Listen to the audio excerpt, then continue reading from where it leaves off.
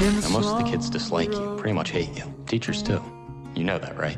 I find the world a bitter and complicated place, and it seems to feel the same way about me. I think you and I have this in common.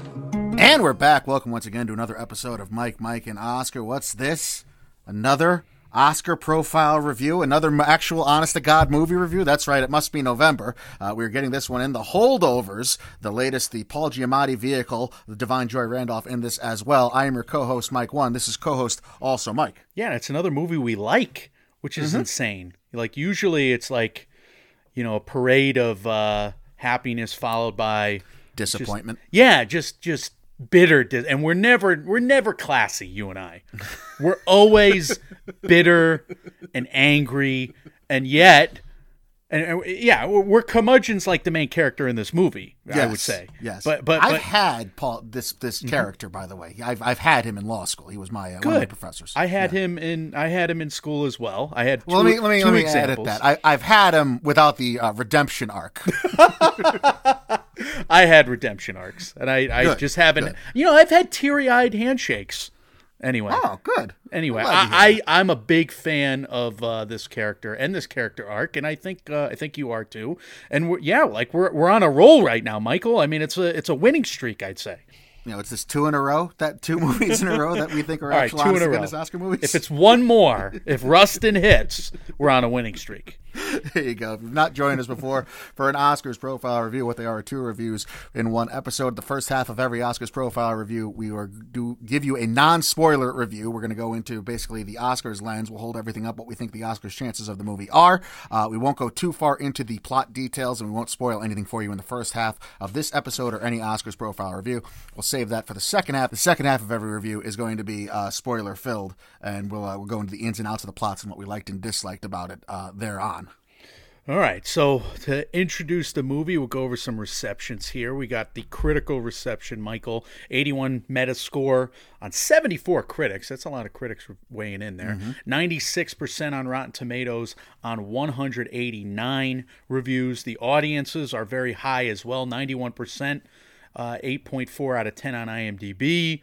We've talked about the number of reviews on IMDb being very small in comparison to Netflix. Here's a question to open off. Do you think this movie is being played right in terms of being put in theaters, limited release, or do you think this should have been like a Netflix or a Peacock or kind of a release? I know. Film Twitter's upset at me for mentioning it, but what do you think? $30 million, which is what the price tag is you have written down here, as Miramax sold it to Focus Features for that much. I mean, does this strike you as something that's going to do $30 million in the box office, or the old 2.5 adage, which I guess would be 75? Well, we're jumping all over our Google Doc, but I agree with that questioning because my theaters were packed. This movie expanded from, I think, 6 theaters to 64 to 778 theaters this past week over a 3-week expansion. I wonder how many theaters it's going to be in next week, but my 2 screenings were absolutely packed in Connecticut. 40 people each screening. You just saw it kind of middle of the day. What was the size of your crowd? It was me and 4 old people.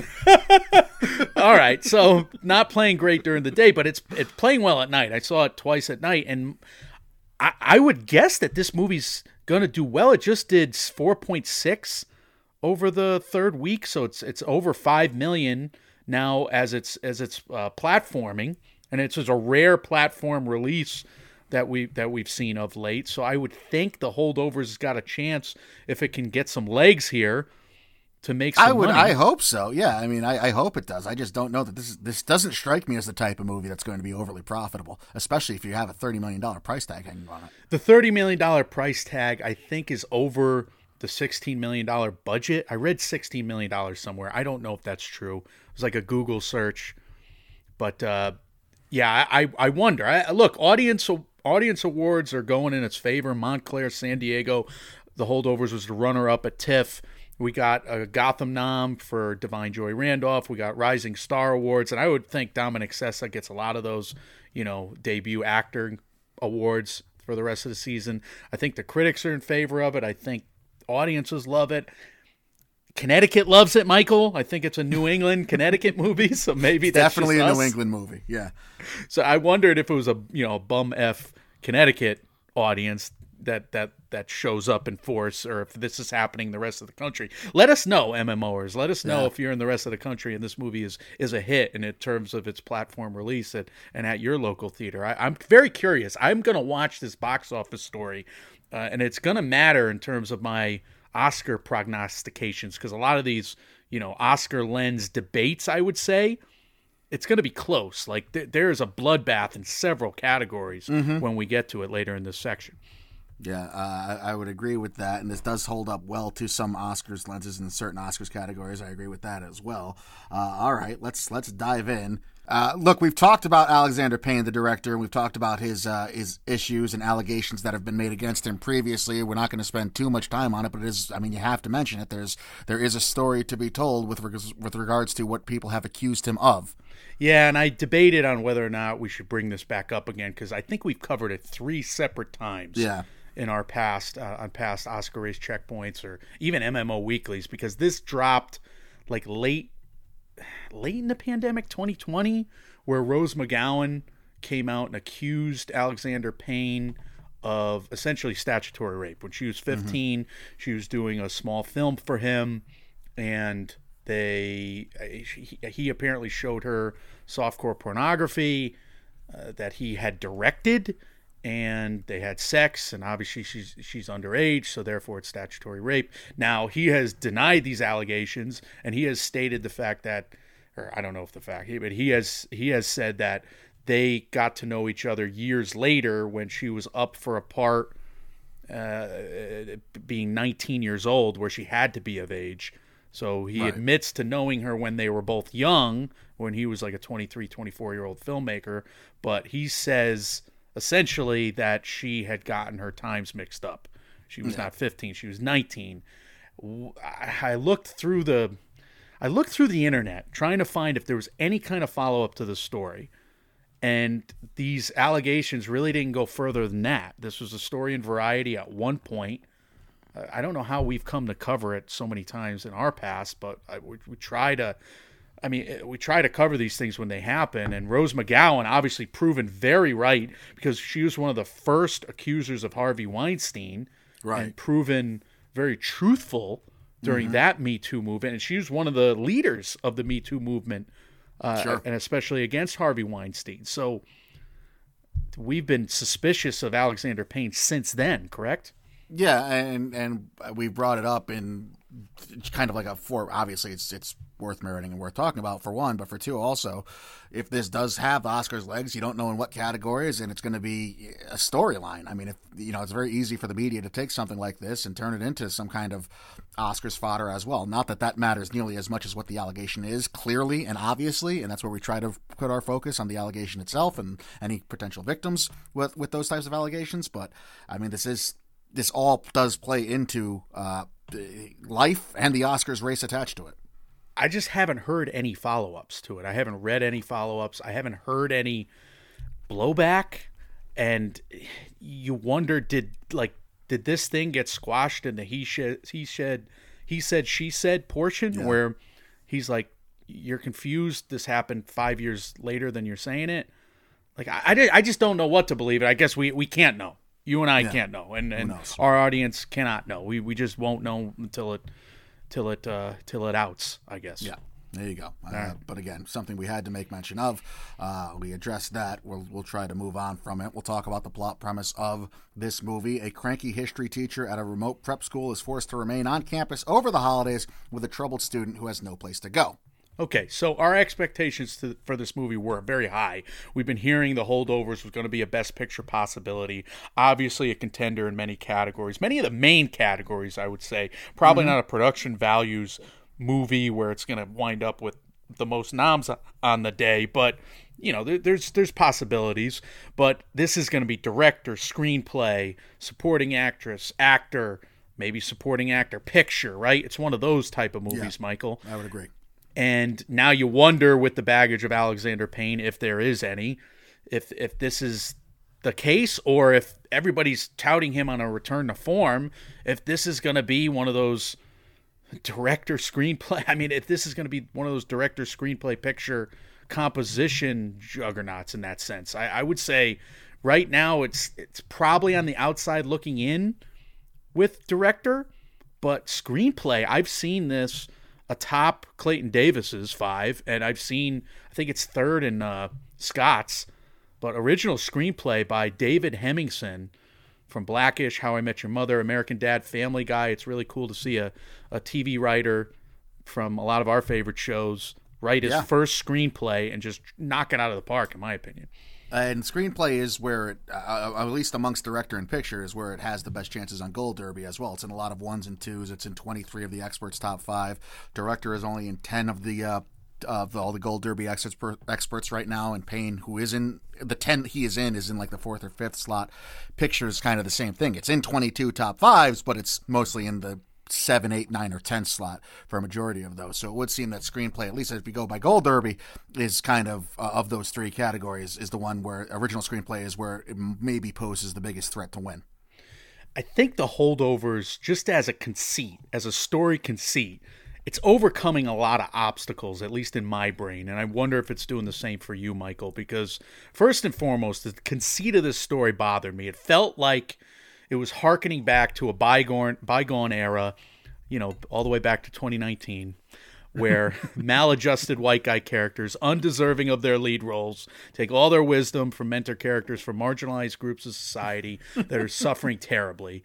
Yada, yada, yada. We get unearned catharsis for the white guys, and another Green Book, or God forbid, Driving Miss Daisy is added in the Best Picture ranks. Because, look, this movie felt like something that would have won Best Pictures in the 90s or aughts, or, one of those compromise candidates, at least on the story premise level. And then when you actually add the baggage coming, with Payne, or the baggage coming from my past, because I feel like I've lived some of this story coming from a Catholic high school, I was fearing this film. Again, as a conceit, the execution, I think, is much more refreshing. I do think they overcome a lot of those quote-unquote stereotypes, and where my brain gets cynical about a project like this movie does a lot to get past that. I wonder if it's the same for you, or if you're still a bit cynical.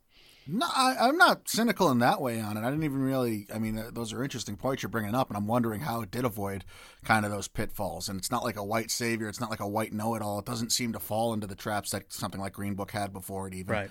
But, I'm thinking back now, how did that happen? Because it seems like it should have, and that's what we've dealt with so many times before. But I agree with you. Yeah, it seemed to overcome that, or at least sidestep it. I was bracing for impact, let's just say. Yeah. But I do think they got past. And I do think there's a lot of truth here. I have 2 high school teachers, R.I.P. to both Bruce Jaffe and Bob Sirocco. I'll mention their name on the podcast because I loved them both as teachers in American history and Western Civ, respectively. I felt like I knew Paul Hunnam here, and I love both of those teachers. I remember teary-eyed handshakes with them both at the end of my high school careers.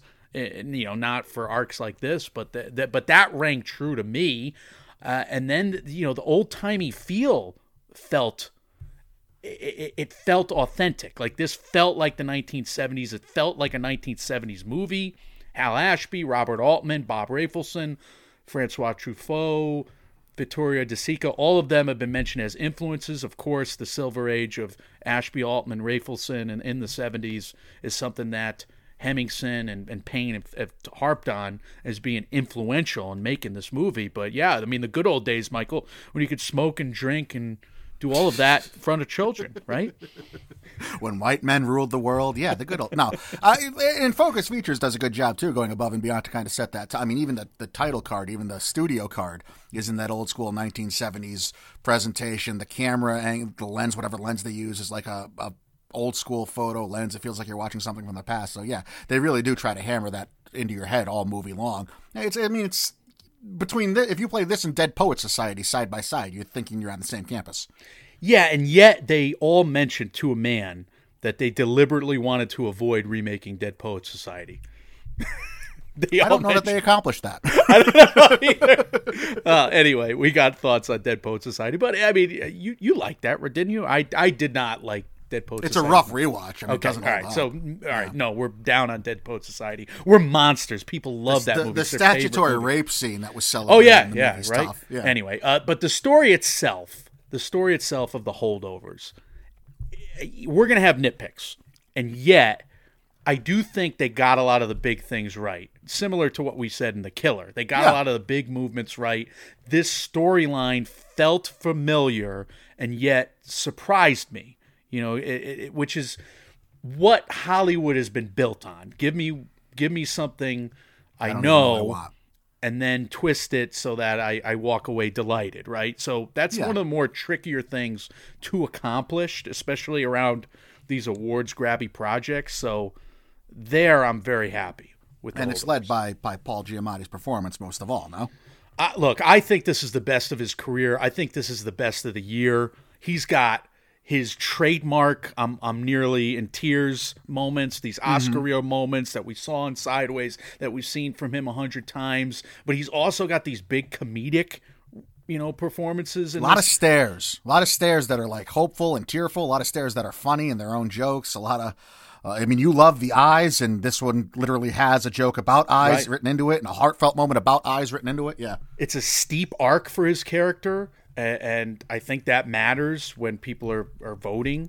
And look, I just think this is going to be a bloodbath in lead actor, and there's going to be a brutal snub. Like right now, I think Bradley Cooper and Cillian Murphy, Leo. Like who's getting snubbed out of that group? But, we have not seen Coleman Domingo. We're going to study him this weekend in Rustin. We have not seen Jeffrey Wright yet, We have not seen Joaquin Phoenix yet, Barry Keoghan, or Nicolas Cage, or Koji Yakusho, or Zac Efron. Like, they may crash this party, but I'm looking at Cooper, Murphy, Leo, Giamatti as 4 that should be in almost any year. But then you have Wright and Rustin's Domingo, so that's 6, and there's only 5 nominees. Somebody is going to get. There's going to be a heartbreak in this category. Is what I'm trying to say. The number one guy on Gold Derby right now is Michael Musto, and he is one of the few that has Giamatti out of his top 5. It's the most recently updated, and yet his 5 are Cooper, Killian, Coleman Domingo, Leo, and Barry Keoghan, while his Claudia Puig, who is second most recently updated, has Giamatti at her number 1. So, well, that's the kind thing. of, yeah.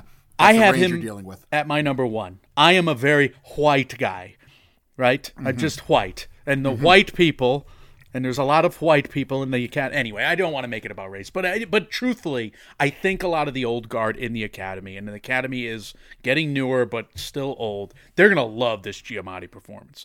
I would agree with that. It does feel like the whole movie, like you already said, feels like an old school. If this was made in like 1991, this would be winning a billion categories. I think he's in, and I think he's going to be a heartbreaker for a lesser seen film. And maybe that's what the rubric is. Like which of these other films are lesser seen? I mean, it might be. But Coleman this Domingo, might be the lesser seen film too. We don't know yet. I don't know yet. You're right. Anyway. Paul Giamatti, very strong. I think it's his career best, but that's just where I'm at right now.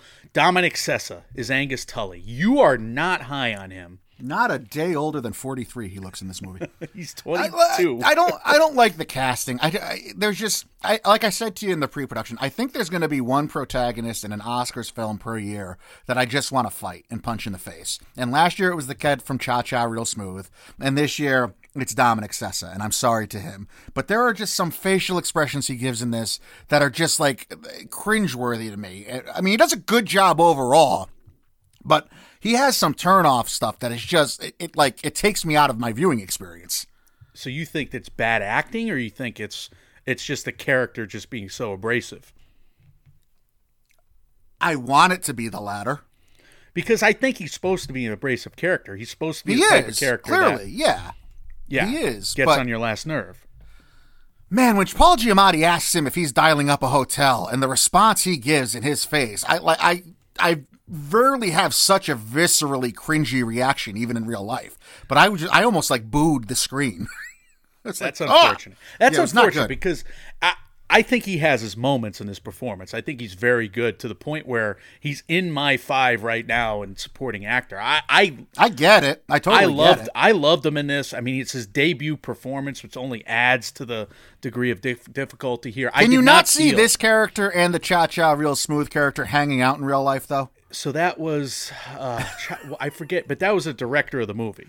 I forget that Cooper Rafe. Excuse me. Fought him too, is what I'm saying. You didn't like Cooper Rafe. You can't see the two of those characters hanging out together playing video games. It's an awkward role, but I think that's the point of the role. I mean, he's supposed to be. I don't disagree with what you're saying, but it felt like a mistake to me in some of these things. Maybe I didn't get there.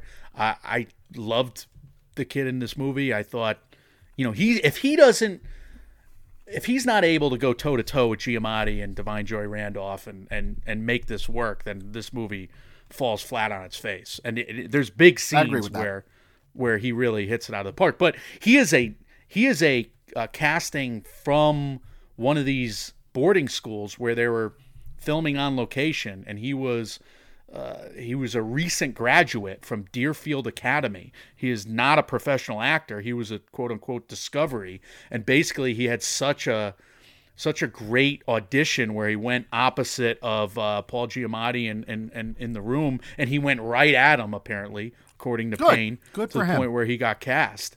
So he must have been an acting student at one of these academies, but because he does, maybe he wasn't. I don't know. Maybe he was. I'm okay being called dumb for this, but I don't know. It didn't do it for me. I didn't feel the same way for you, but or as you. But I think he's going to get a lot of work going forward. Is my guess. But I mean, that's another bloodbath of a category supporting actor.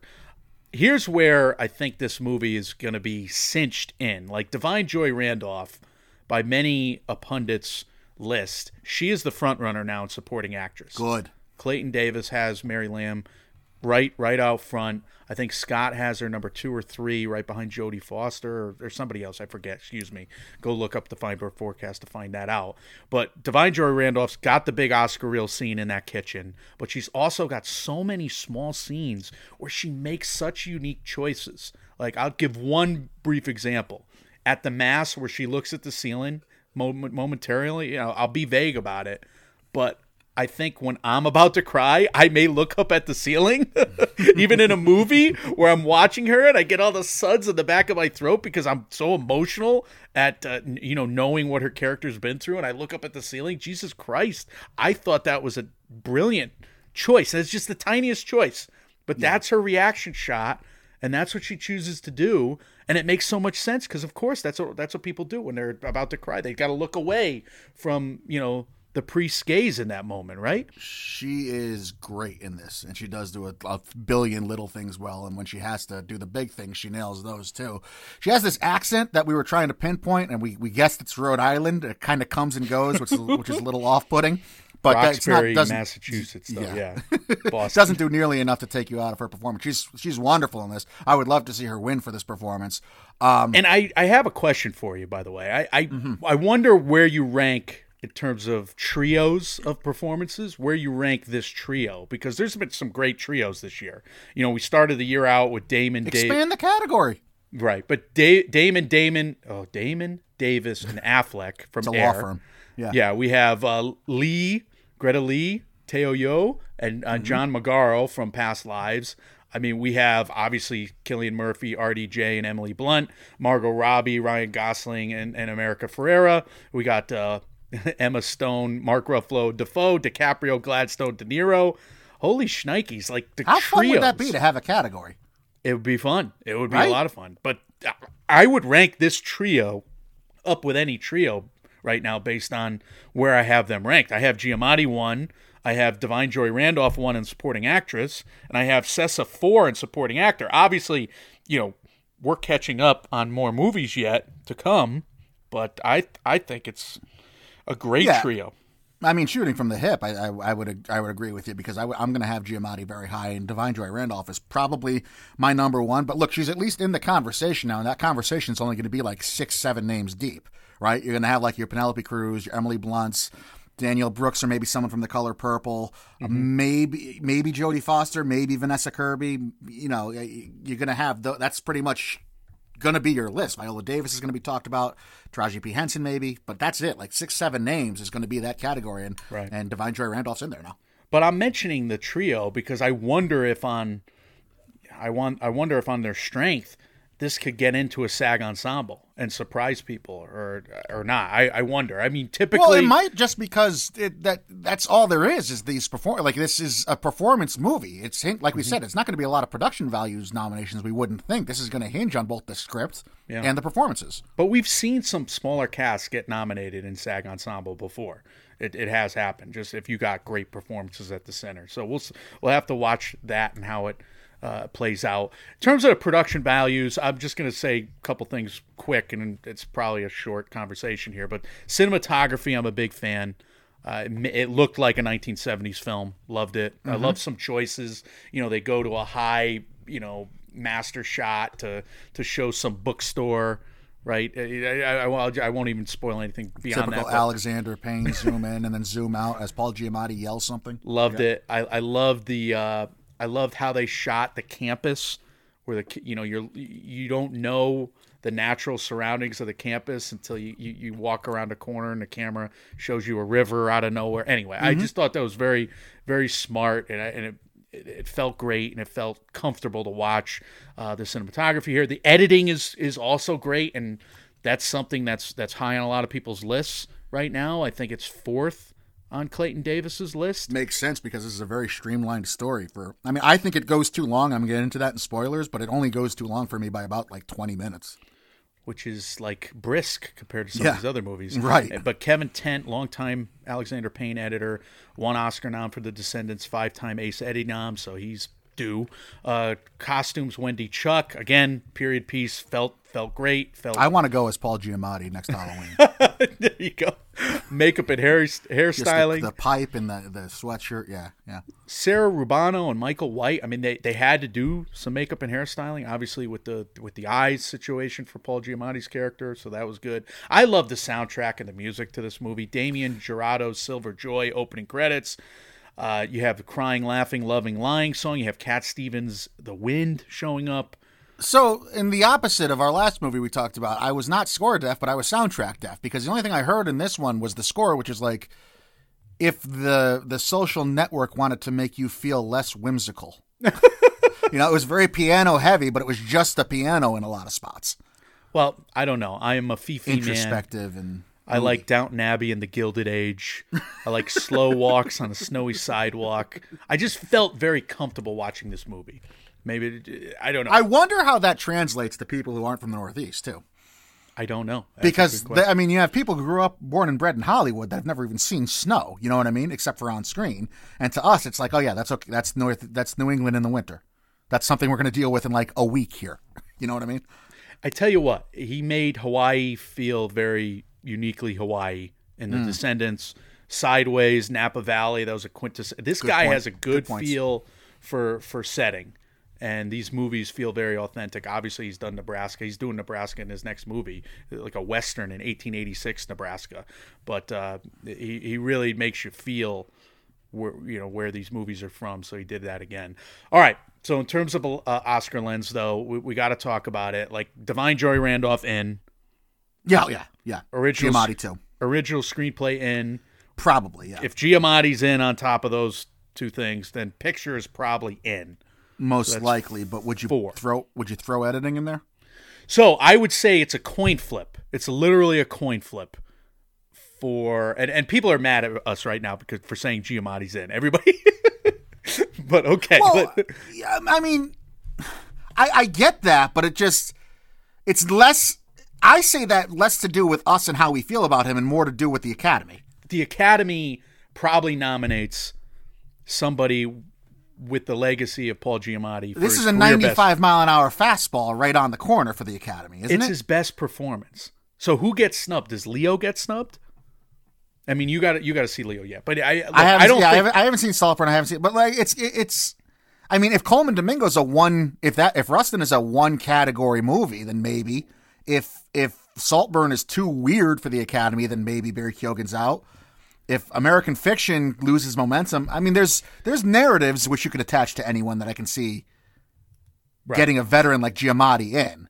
But you can make I guess a lot of the arguments you can make in Giamatti's favor, you could probably make the same arguments for Jeffrey Wright's favor, which makes me on a, gun to my head right now. Jeffrey Wright hasn't broken through yet. Giamatti's been there, done that. Right. He's That's true. He's the overdue knocking one, quote on the door. unquote. He's been knocking on the door. Right. Obviously, Jeffrey Wright, we've been banging on the table for him to get nominated 100 times over, but we still got to see that performance yet, and I don't know. Someone's going to get their heart broken in this category because I think there are 6 very.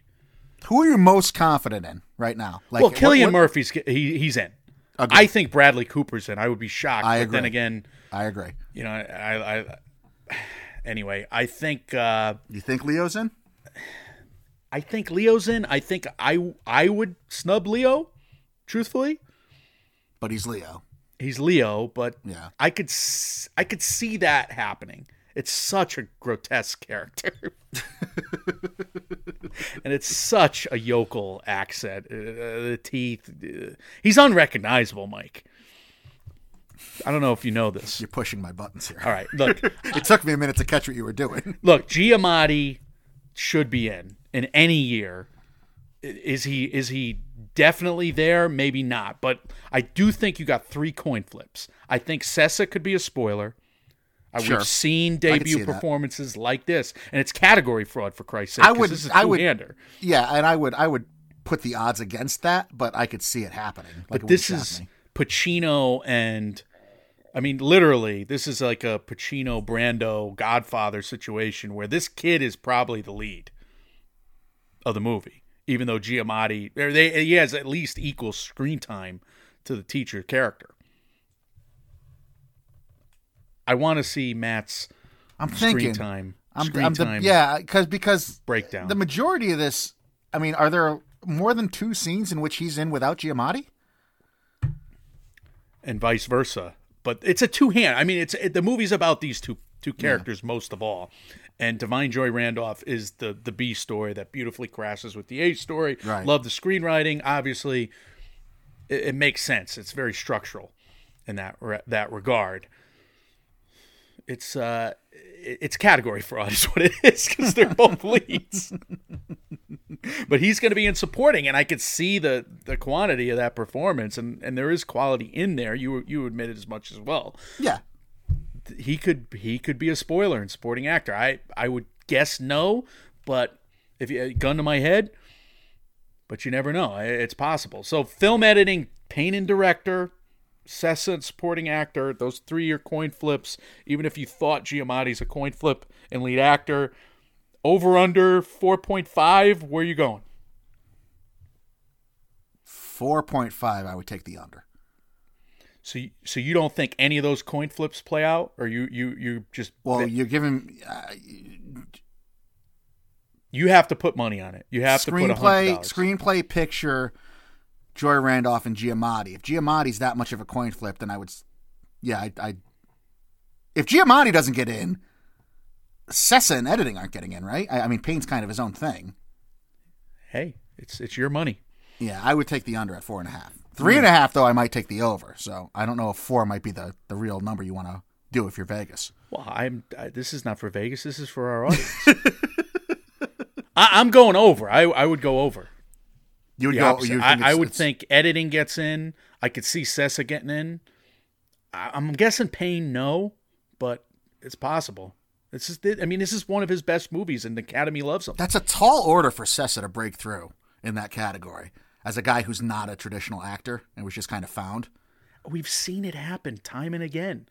Not with that backstory. Beasts of the Southern Wild. What was the movie with the whale rider? These debut performances, just boom, and they could be cast from anywhere. We just saw it with Roma, right? She's a school teacher, and then she's crashing lead actress.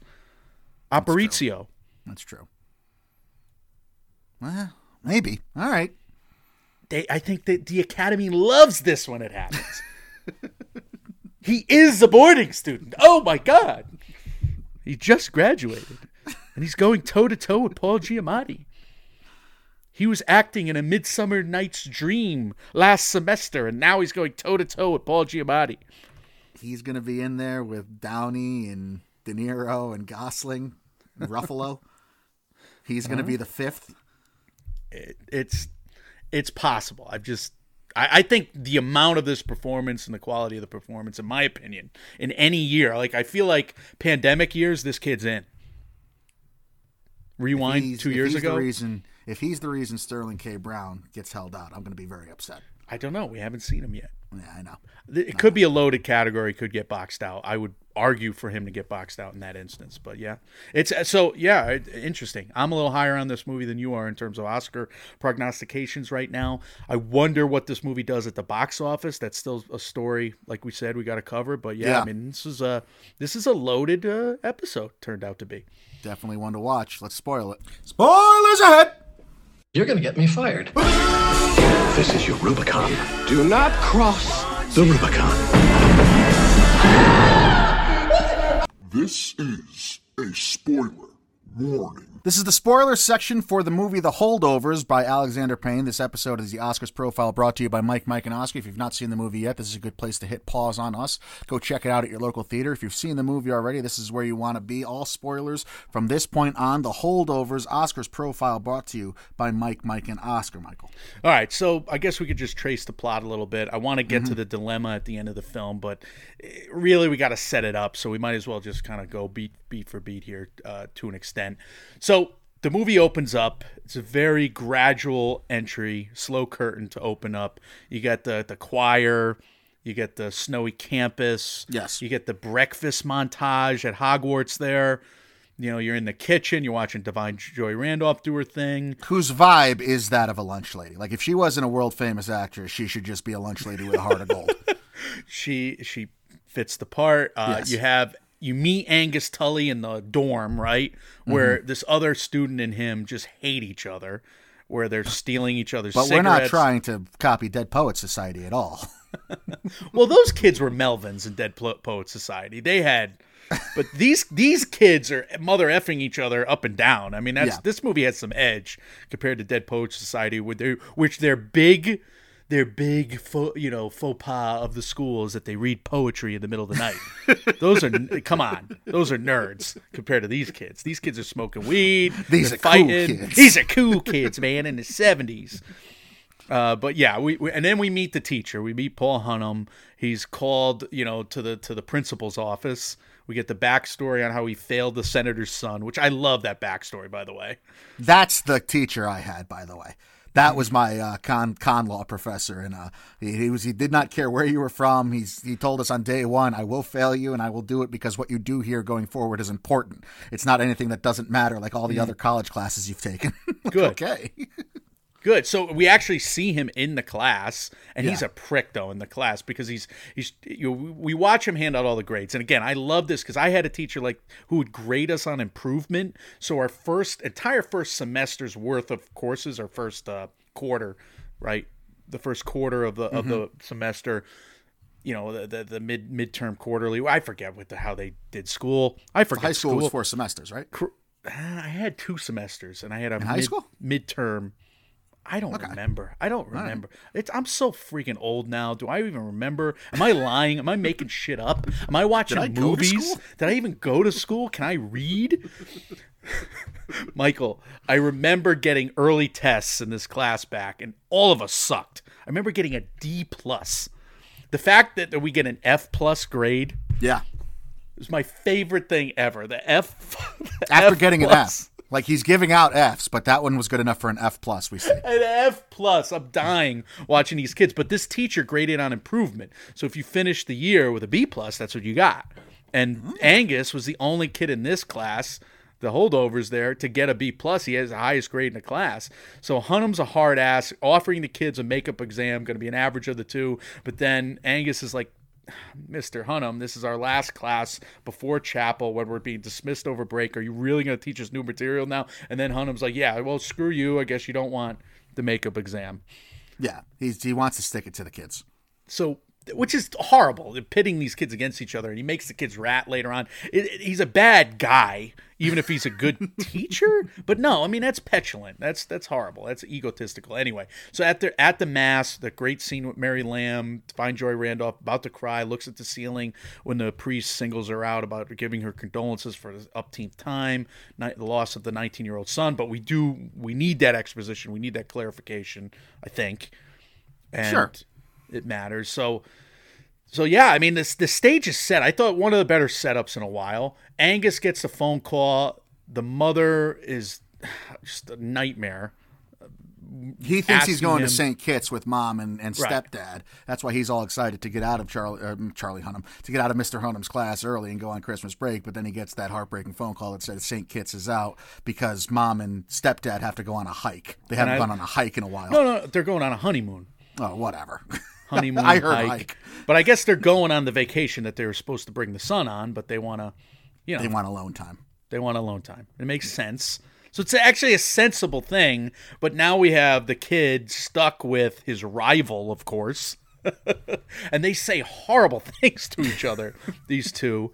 And you think you're gonna get this like Breakfast Club type movie at first, because you have this group of holdovers that are staying there throughout the Christmas break, and it's going to be, this football player who told his dad he wouldn't cut his hair, so his dad called his bluff and made him stay at school, even though his dad was going to ski on vacation. You have another kid whose family is in Korea, another kid who's doing his parents are on a mission in Paraguay, and Coons, who's the bully to Angus's character, his parents are doing home renovations, even though that turns out might be a lie. So you think you're going to get this like bonding moment between these kids, and then all of a sudden, no, by the way, the football kid's dad forgave him. He's going to take him skiing anyway, and he's going to take every other holdover on the ski vacation with him, except for Angus, because Giamatti can't get a hold of Angus's parents for permission. But why I love this kind of sequence is that it's used to characterize the teacher and the student. It's used to characterize Paul Giamatti and Dominic Tessa.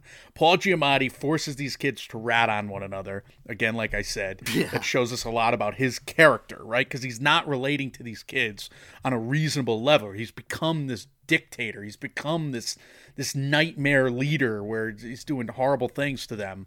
And he's manipulating them in really disgusting ways. And then you see Dominic Tessa, he actually has a redemptive moment where he helps the Korean kid out who peed his pants in the middle of the night, right? We're led to believe he helps him out the next morning, helps him get changed and everything, changes sheets. But at least in that moment, he gives the kid a pep talk, which is very nice, and the kid's able to go to sleep. So you have the save the save the friend moment there, save the cat moment, but it's a friend there. I don't want to minimize the character, but you have a save the cat moment for that protagonist, which is very important. Yeah, you get little pieces of, kinks in the armor or kinks in the veneer of this, like, of both of them being jerks at different times, both with the Angus character and the Mr. Hunnam character. And you see them in crisis. So the escalation is very clear. Like the kid, when they're left alone, it's just Mary, Paul, the teacher, and the student, and they kind of get through one day or two where the kid will play hooky, or the kid will steal the keys in the middle of the night, or Hunnam will drink himself into a coma. But they're heading for a confrontation. And of course, that happens the next day, where the kid is like, I can't take this anymore. He's calling up a hotel. He asks for permission to go to the bathroom, calling up a hotel. That's the scene you don't like, but it leads to a crazy accident, and what they sold the movie on.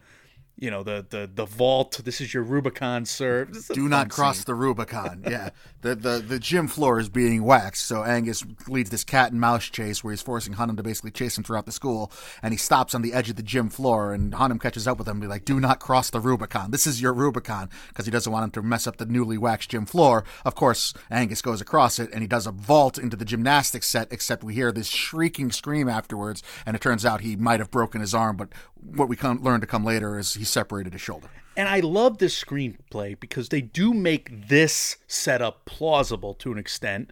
And I think they make it plausible because you have both of these characters on their last straw, their last life, their last chance.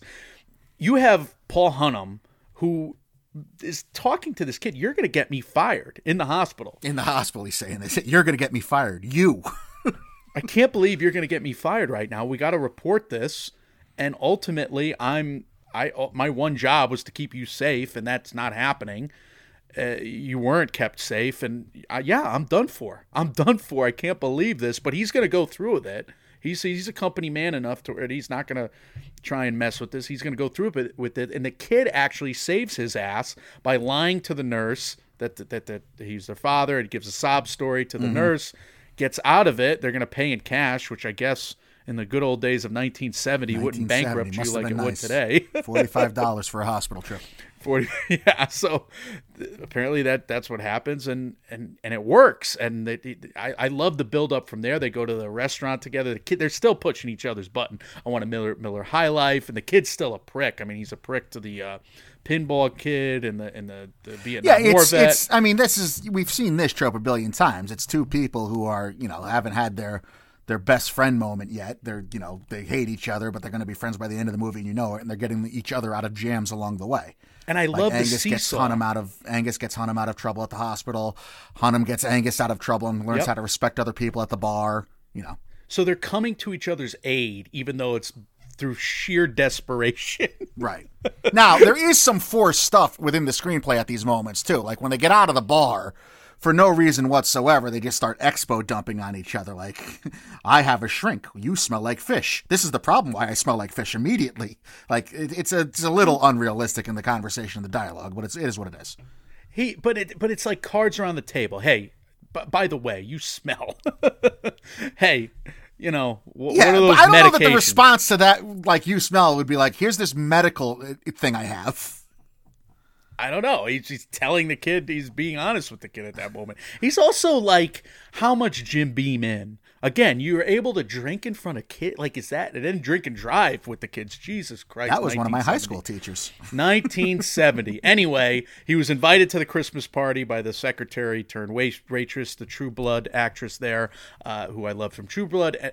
And I forget what happens after that. I didn't take notes properly, but Elise the niece. They go to the party. There's a nice peeling potatoes scene where Mary's like, just let's go to the party. Anyway, I forget who. Hunnam doesn't want to go, and Angus obviously really wants to go. Mary offers to take Angus, and Hunnam says no, and then Mary calls Hunnam out, calls Giamatti out. If you're too chicken shit, then just say so. Right. But don't fuck it up for the little asshole. What are you afraid of? That's right. That's a great scene.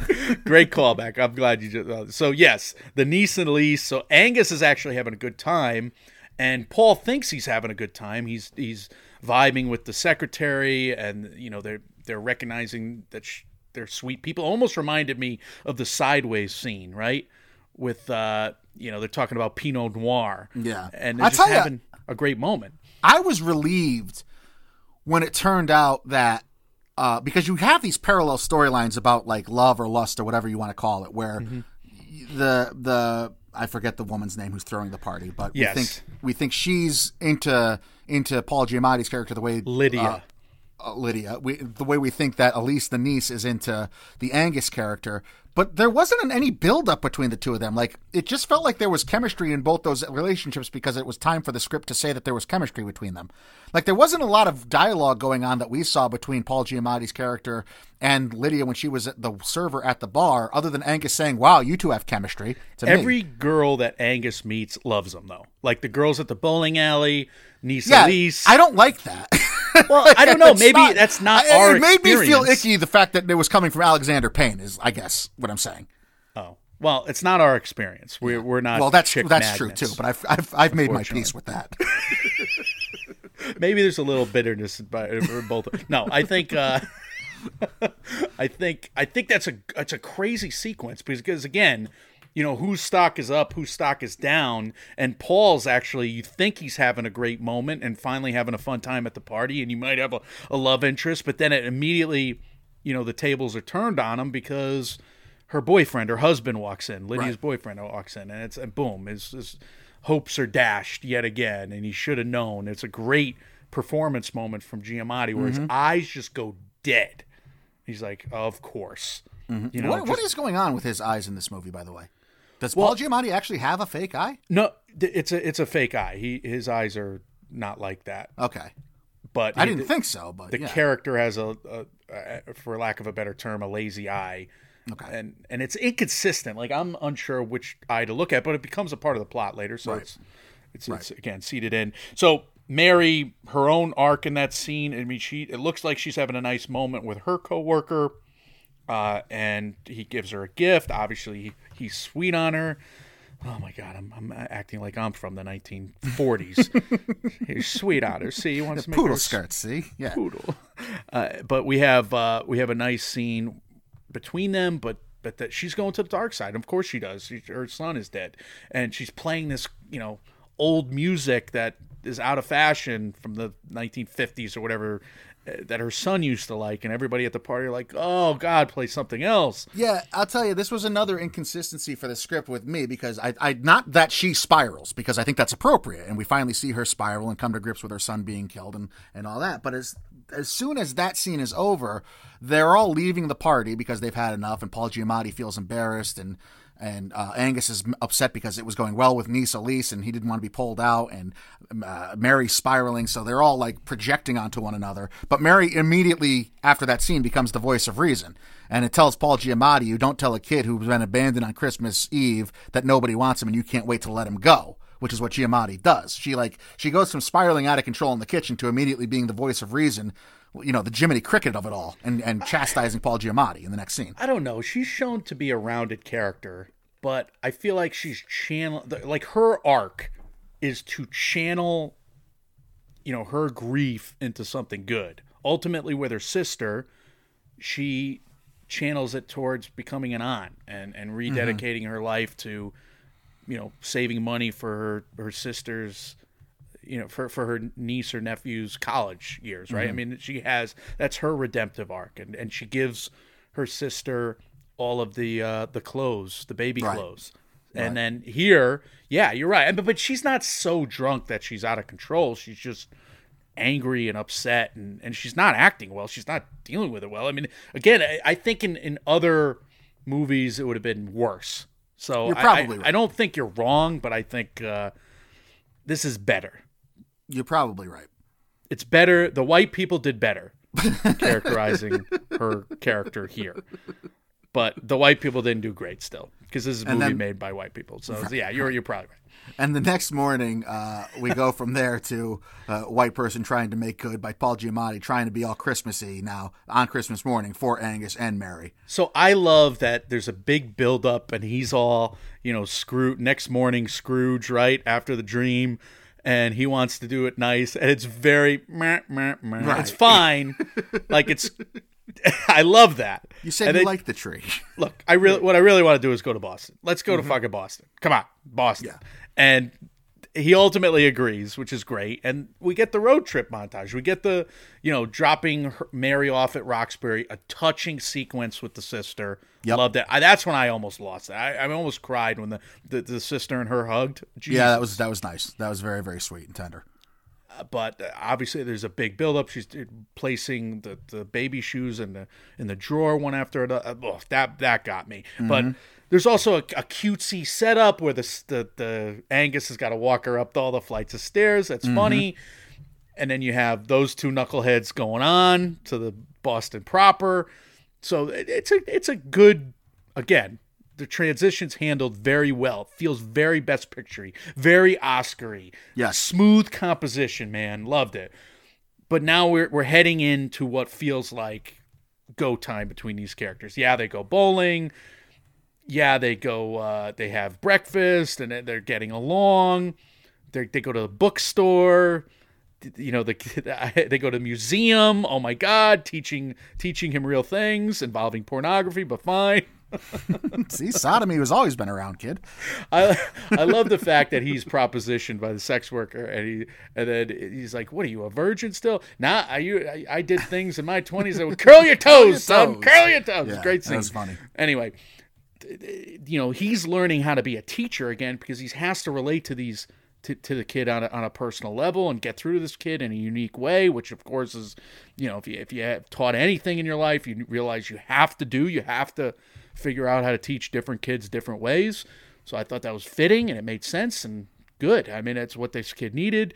You think they're bonding, right? You think they're bonding. They're going to the movie, and he's there's two incidents that really bond them too. And one is running into old Harvard friend Hugh Kavanaugh, yes, and that leads to the reveal that Angus learns that Hunnam never actually finished college, and that Hunnam was brought in as an adjunct professor only because he never finished college, and the former dean hired him as a favor, basically. And then the other reveal is that Hunnam learns that Angus suffers from medically diagnosed depression. These are huge revelations. Yeah, they're learning about each other along the way, and then they decide to go to the movies in Boston, and then this is what happens. The kid tries to give him the slip, and they're watching this. I forget what the movie's called. Little Drummer Boy. Pacino's in it, whatever it is. No, Dustin Hoffman. Almost Pacino. Yeah. Half a Pacino. We have we have this reluctant scene where you think it's going to be a big chase scene, but ultimately it's just this kid saying, look, I need to go see my father. It's not at a cemetery, because then Giamatti's like, of course we can go to the cemetery. The kid lied to him. The father's at a mental hospital, and he wants to see him, and Paul Giamatti's like, okay, let's see him. Now, here's where you get some nitpicks, but there is this scene that doesn't feel like it's the biggest part of the movie, but I guess to me it felt like in the previous iterations of this particular story, this would be the big finale, and we got like a fake resolution where at the dinner the next day you get the "you're not your father" speech. That could have been the ending of the movie. Yep. The problem I have, the big issue I have, is that there could have been like 4 or 5 different endings prior to where they ended this, and then at the very, very end they throw in this curveball that I don't think fit tonally anyway. But that's why I said this could have been 20 minutes shorter. But yeah, I still like the dilemma though. You like it, yeah. I don't think you get the dilemma if you can't make it a do or die situation, right? And it's really a die or die situation. That's the thing. But couldn't the movie have just been these two coming to an understanding of one another, and you're not, everybody's on their own path? I think it's less than. I like that he has to get himself fired for the boy to be successful, because I think ultimately he'd grown past that school.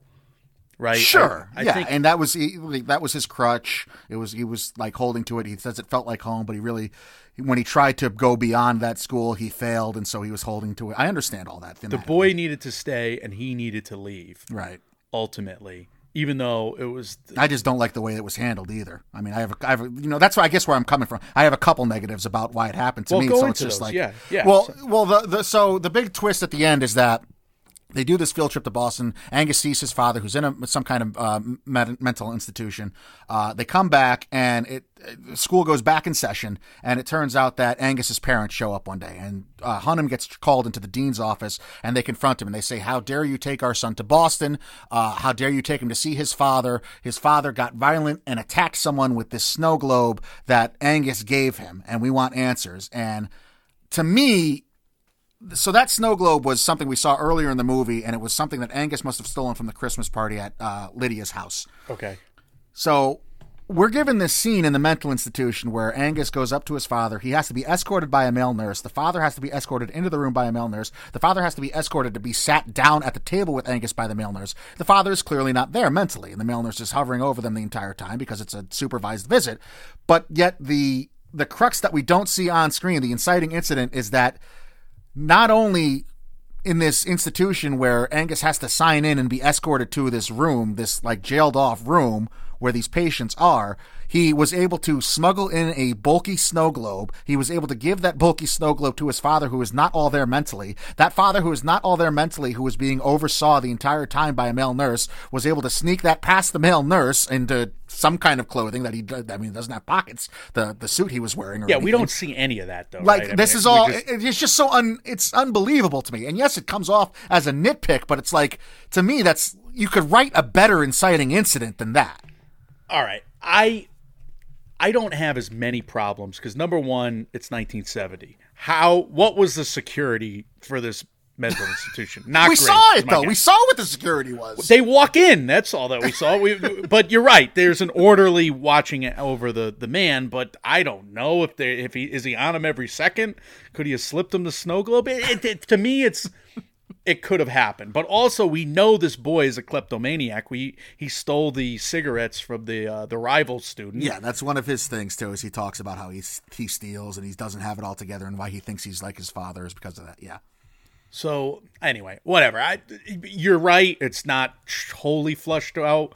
Maybe they could have done a better job. I don't need to see it. Like, I don't need to see him giving his father the snow globe. I'm just saying, don't make it something so bulky. Like, have it be anything. It seems like an elaborate, contrived lie. It's like if somebody lying, too many details. I don't like the parents showing up in the first place, and if they're showing up because of something else that I don't like, it just bugs me. It's a little clunky. A little clunky. However, I just think that the fact that Paul Hunham is called to the principal's office again, and I love the back and forth. I love that these parents are pricks to the point where they're going to put him in a military academy. The father was one of those guys too. Stepfather, yeah. The stepfather seems to be resolute. Their minds are already made up. They have it in for this kid, right? And she's, they just went on their honeymoon together, so of course she's on her new husband's side, and of course she just left her son there, and we kind of realize why. She doesn't want to see her son because it reminds her of the father that they loved,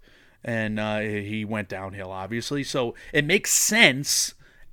And it turns into this great dilemma for Paul Giamatti's character.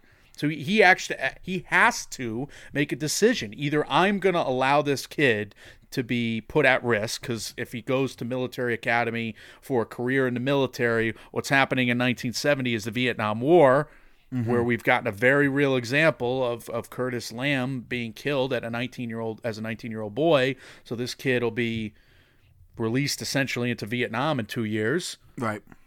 So it's either he's putting this kid at risk and he keeps his job, and he could throw this kid under the bus easily. He doesn't have to do a lot. He doesn't even have to do a lot.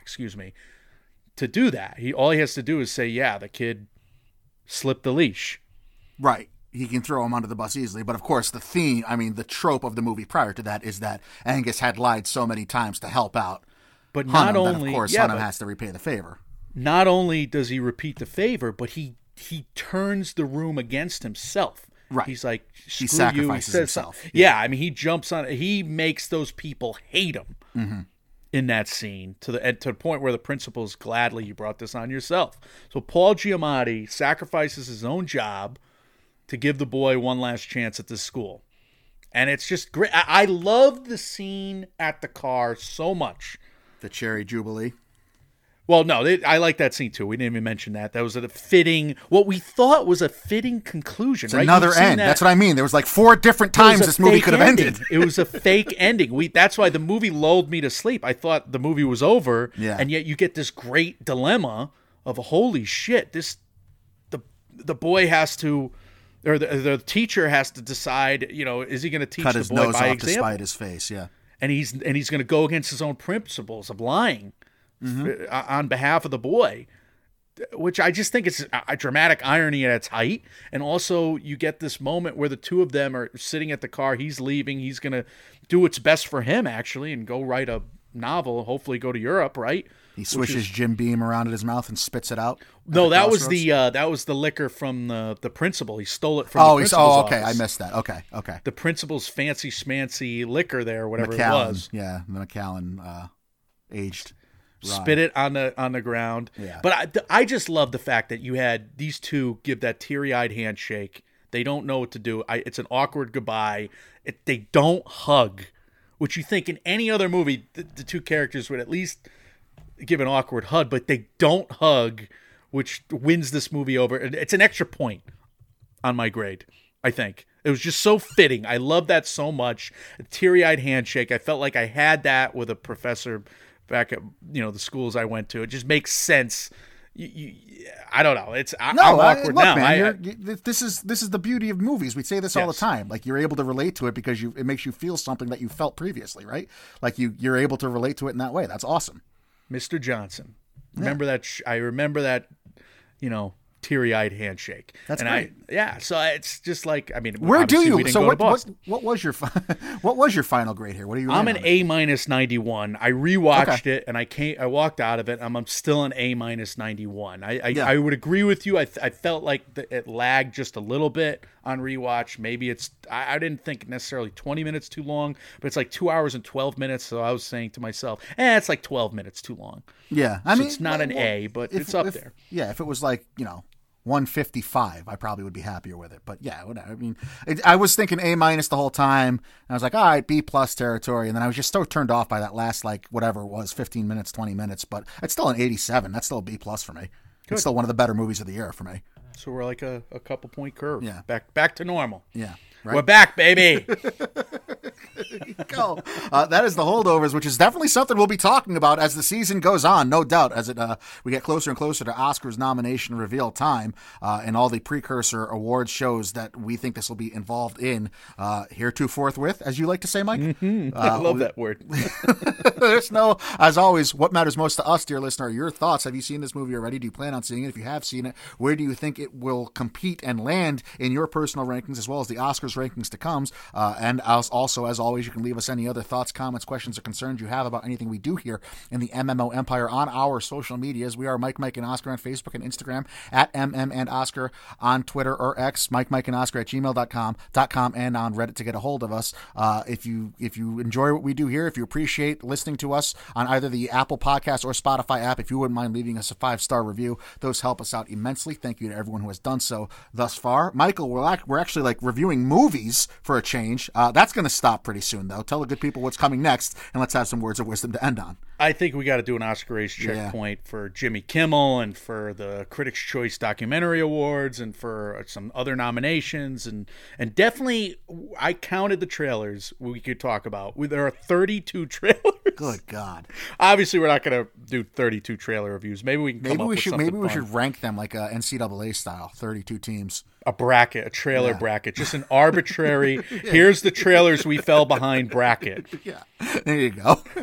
We just picked the winners. Because I'll tell you what, it's going to be Eileen. You like the Eileen trailer? I really did like that trailer People a lot, say, yeah. I haven't watched it yet, but people say the Maestro trailer is the best trailer of the year. I don't think I've seen it. I don't think I've seen it yet. I haven't clicked play on it yet, but I do have 32 trailers. So that would make it a bracket. Yeah, I guess we could do a trailer bracket. But all right, so we have a trailer review segment for sure in our next Oscar race checkpoint. Now, are we going to review Napoleon, Saltburn, Rustin? I don't know. I think we're going to withhold what we're going to commit to in terms of an Oscars profile, right? Because, here's a question for you. Yep. Do you want to review a movie that you despise? Like if we hate one of those movies, is that good? Is that good podcasting? I don't know. Like the way I feel about it is that, like, when it comes to this time of year, if it's something we hate, we're going to talk about it plenty as it is. You know what I mean? So I don't think we need to dedicate an entire episode to it if we're that against it. But so the Oscars profiles are more like this. You want to do the full episodes on stuff we mostly like and we want to study. Because I always wondered because like we did Ad Astra where. We kind of hated it. Which was one of our most listened to episodes ever. I know. I'm just trying. Selfishly, I don't know. Maybe the people want to hate. We only hate the best here at Mike, and Oscar. Maybe they want to hate. That's a good question. I don't know what they want. What do the people want? Got to give the people. It's wise for you to tell us. Do you want us to do Killers of the Flower Moon? You know we're not fond. I'm not fond of it. Well, you're not fond of it. I might think it's the greatest movie ever. Yeah. You might. I don't know. I hope I do. I want that discord between us. You've been seeding a lot of upcoming arguments just by that. You enjoy this. Mm-hmm. Mm-hmm. I feel very passionately against that movie. Yeah, you're not a fan. You are not a fan. No, I'm not. I do look forward. I do think we're going to enjoy like the Iron Claw. I think is something you're going to like. Good. I don't know why. I just have based on nothing but vibes. Well, that's the thing. We could do a reviewing the reviews segment. There's a bunch of movies that people have been weighing in on. Yeah, there sure are. Hunger Games. Hunger Games is supposed to be awesome. Ehrlich loved it. Yeah, which is hilarious, by the way. We will get to all of that.